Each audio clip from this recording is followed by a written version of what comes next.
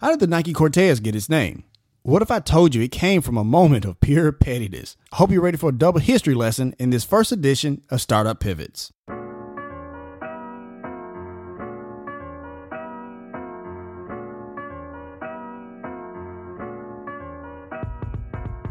Before we get to the Nike Cortez, let me set the stage for what this new content we want to bring to you. Startup Pivots is about amazing companies with stories you may or may not heard about before. We talk all the time about pivoting in your business, but I think if we share more examples from companies you know doing the same thing, then maybe we can ease the apprehension behind pivoting in your business, as we sometimes have to do, Startup Nation. So let's get back to the task at hand, the Nike Cortez. Now, when you hear the word Nike, you're probably familiar with one of the most recognizable sports brands in the world, probably ever. Air Force Ones, Air Jordans come to mind, right? But in the late 1960s, the name that preceded the Nike brand was the Blue Ribbon Sports Company.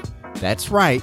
This was an American shoe company started by Phil Knight before transitioning into Nike, with co-founder and his track and field coach at the University of Oregon, Bill Bowerman. Also, the Blue Ribbon Company was a partnership with the Onitsuka Company out of Japan. So if you want to know more about that partnership and the Phil Knight story, then I highly recommend that you read the book Shoe Dog by Phil Knight. Startup Nation, it's a good one. It's a memoir, but it reads like a novel, but it has tons of business tips from the guy that built one of the most amazing sports brands in history, like I mentioned before. You will also get the sense of just how larger than life Bill Bowerman was, but I'm getting off task a bit. Back to the story at hand. Now, Bill was set to design a running shoe that provided both comfort and durability. After years of designing and experimenting, he finally did it.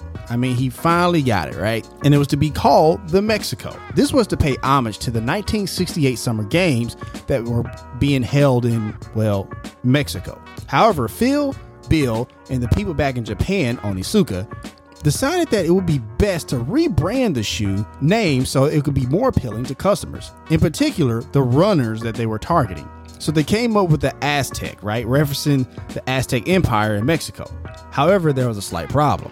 Rival company Adidas had already had a shoe called, the Aztec. And they was like, nah, fam, you don't have to shut that one down. So Bill, being Bill, thought about it for a while and he said, hey, who was that guy that whooped the Aztecs' ass? Now, my history buffs already know the answer to this, but those that don't know the answer, it's Hernan Cortez. Yep, Cortez, the Spanish conquistador from the 16th century. And there you have it. That is how the Nike Cortez got its name.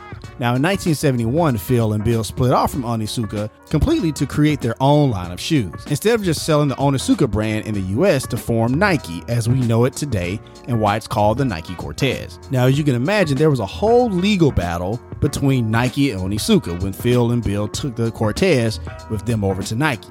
But I'll let you read Shoe Dog to find out more about that. All in all, Startup Nation, the Nike Cortez was not only a smash hit with runners, but it also found its way into pop culture. I know as a kid growing up in Memphis, many kids had many different pairs because they came in so many cool and unique color schemes. I think the coolest ones I saw was the Miami Hurricane orange and green scheme. And you can imagine these were a hot pair to get when that college football team was dominating in the late 80s and early 90s. Now, I lived in the hood, so they started to be referred to as gangster Nikes is what we like to call them. And that was due in large part because we used to see NWA sport them in their videos. Look, when you think about it, the Nike Cortez has paved the way for all of the successes you see Nike have today.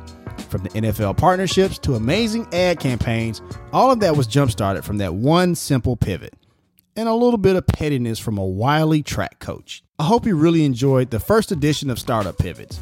We plan to bring more of these to you, or if you know of a great story you want us to tell it here on Startup Pivots, let us know. Be sure to check out all the amazing guests that we have on our core show, the Startup Life Podcast, and the great written content that we have on the Startup blog at thestartuplifepodcast.com. Be sure to follow our club on Clubhouse, and if you like the information we are providing, be sure to subscribe to our Patreon for the ad-free experience and exclusive content there as well. Or if the spirit moves you, you can send a one-time donation to our Cash App, $the Startup Life Pod. We would be so grateful, and this would ensure that we keep giving you amazing content so that way you can grow your business. All of those links and notes are in the show notes. And as always, Startup Nation, if you have an idea, be about that life, the Startup Life.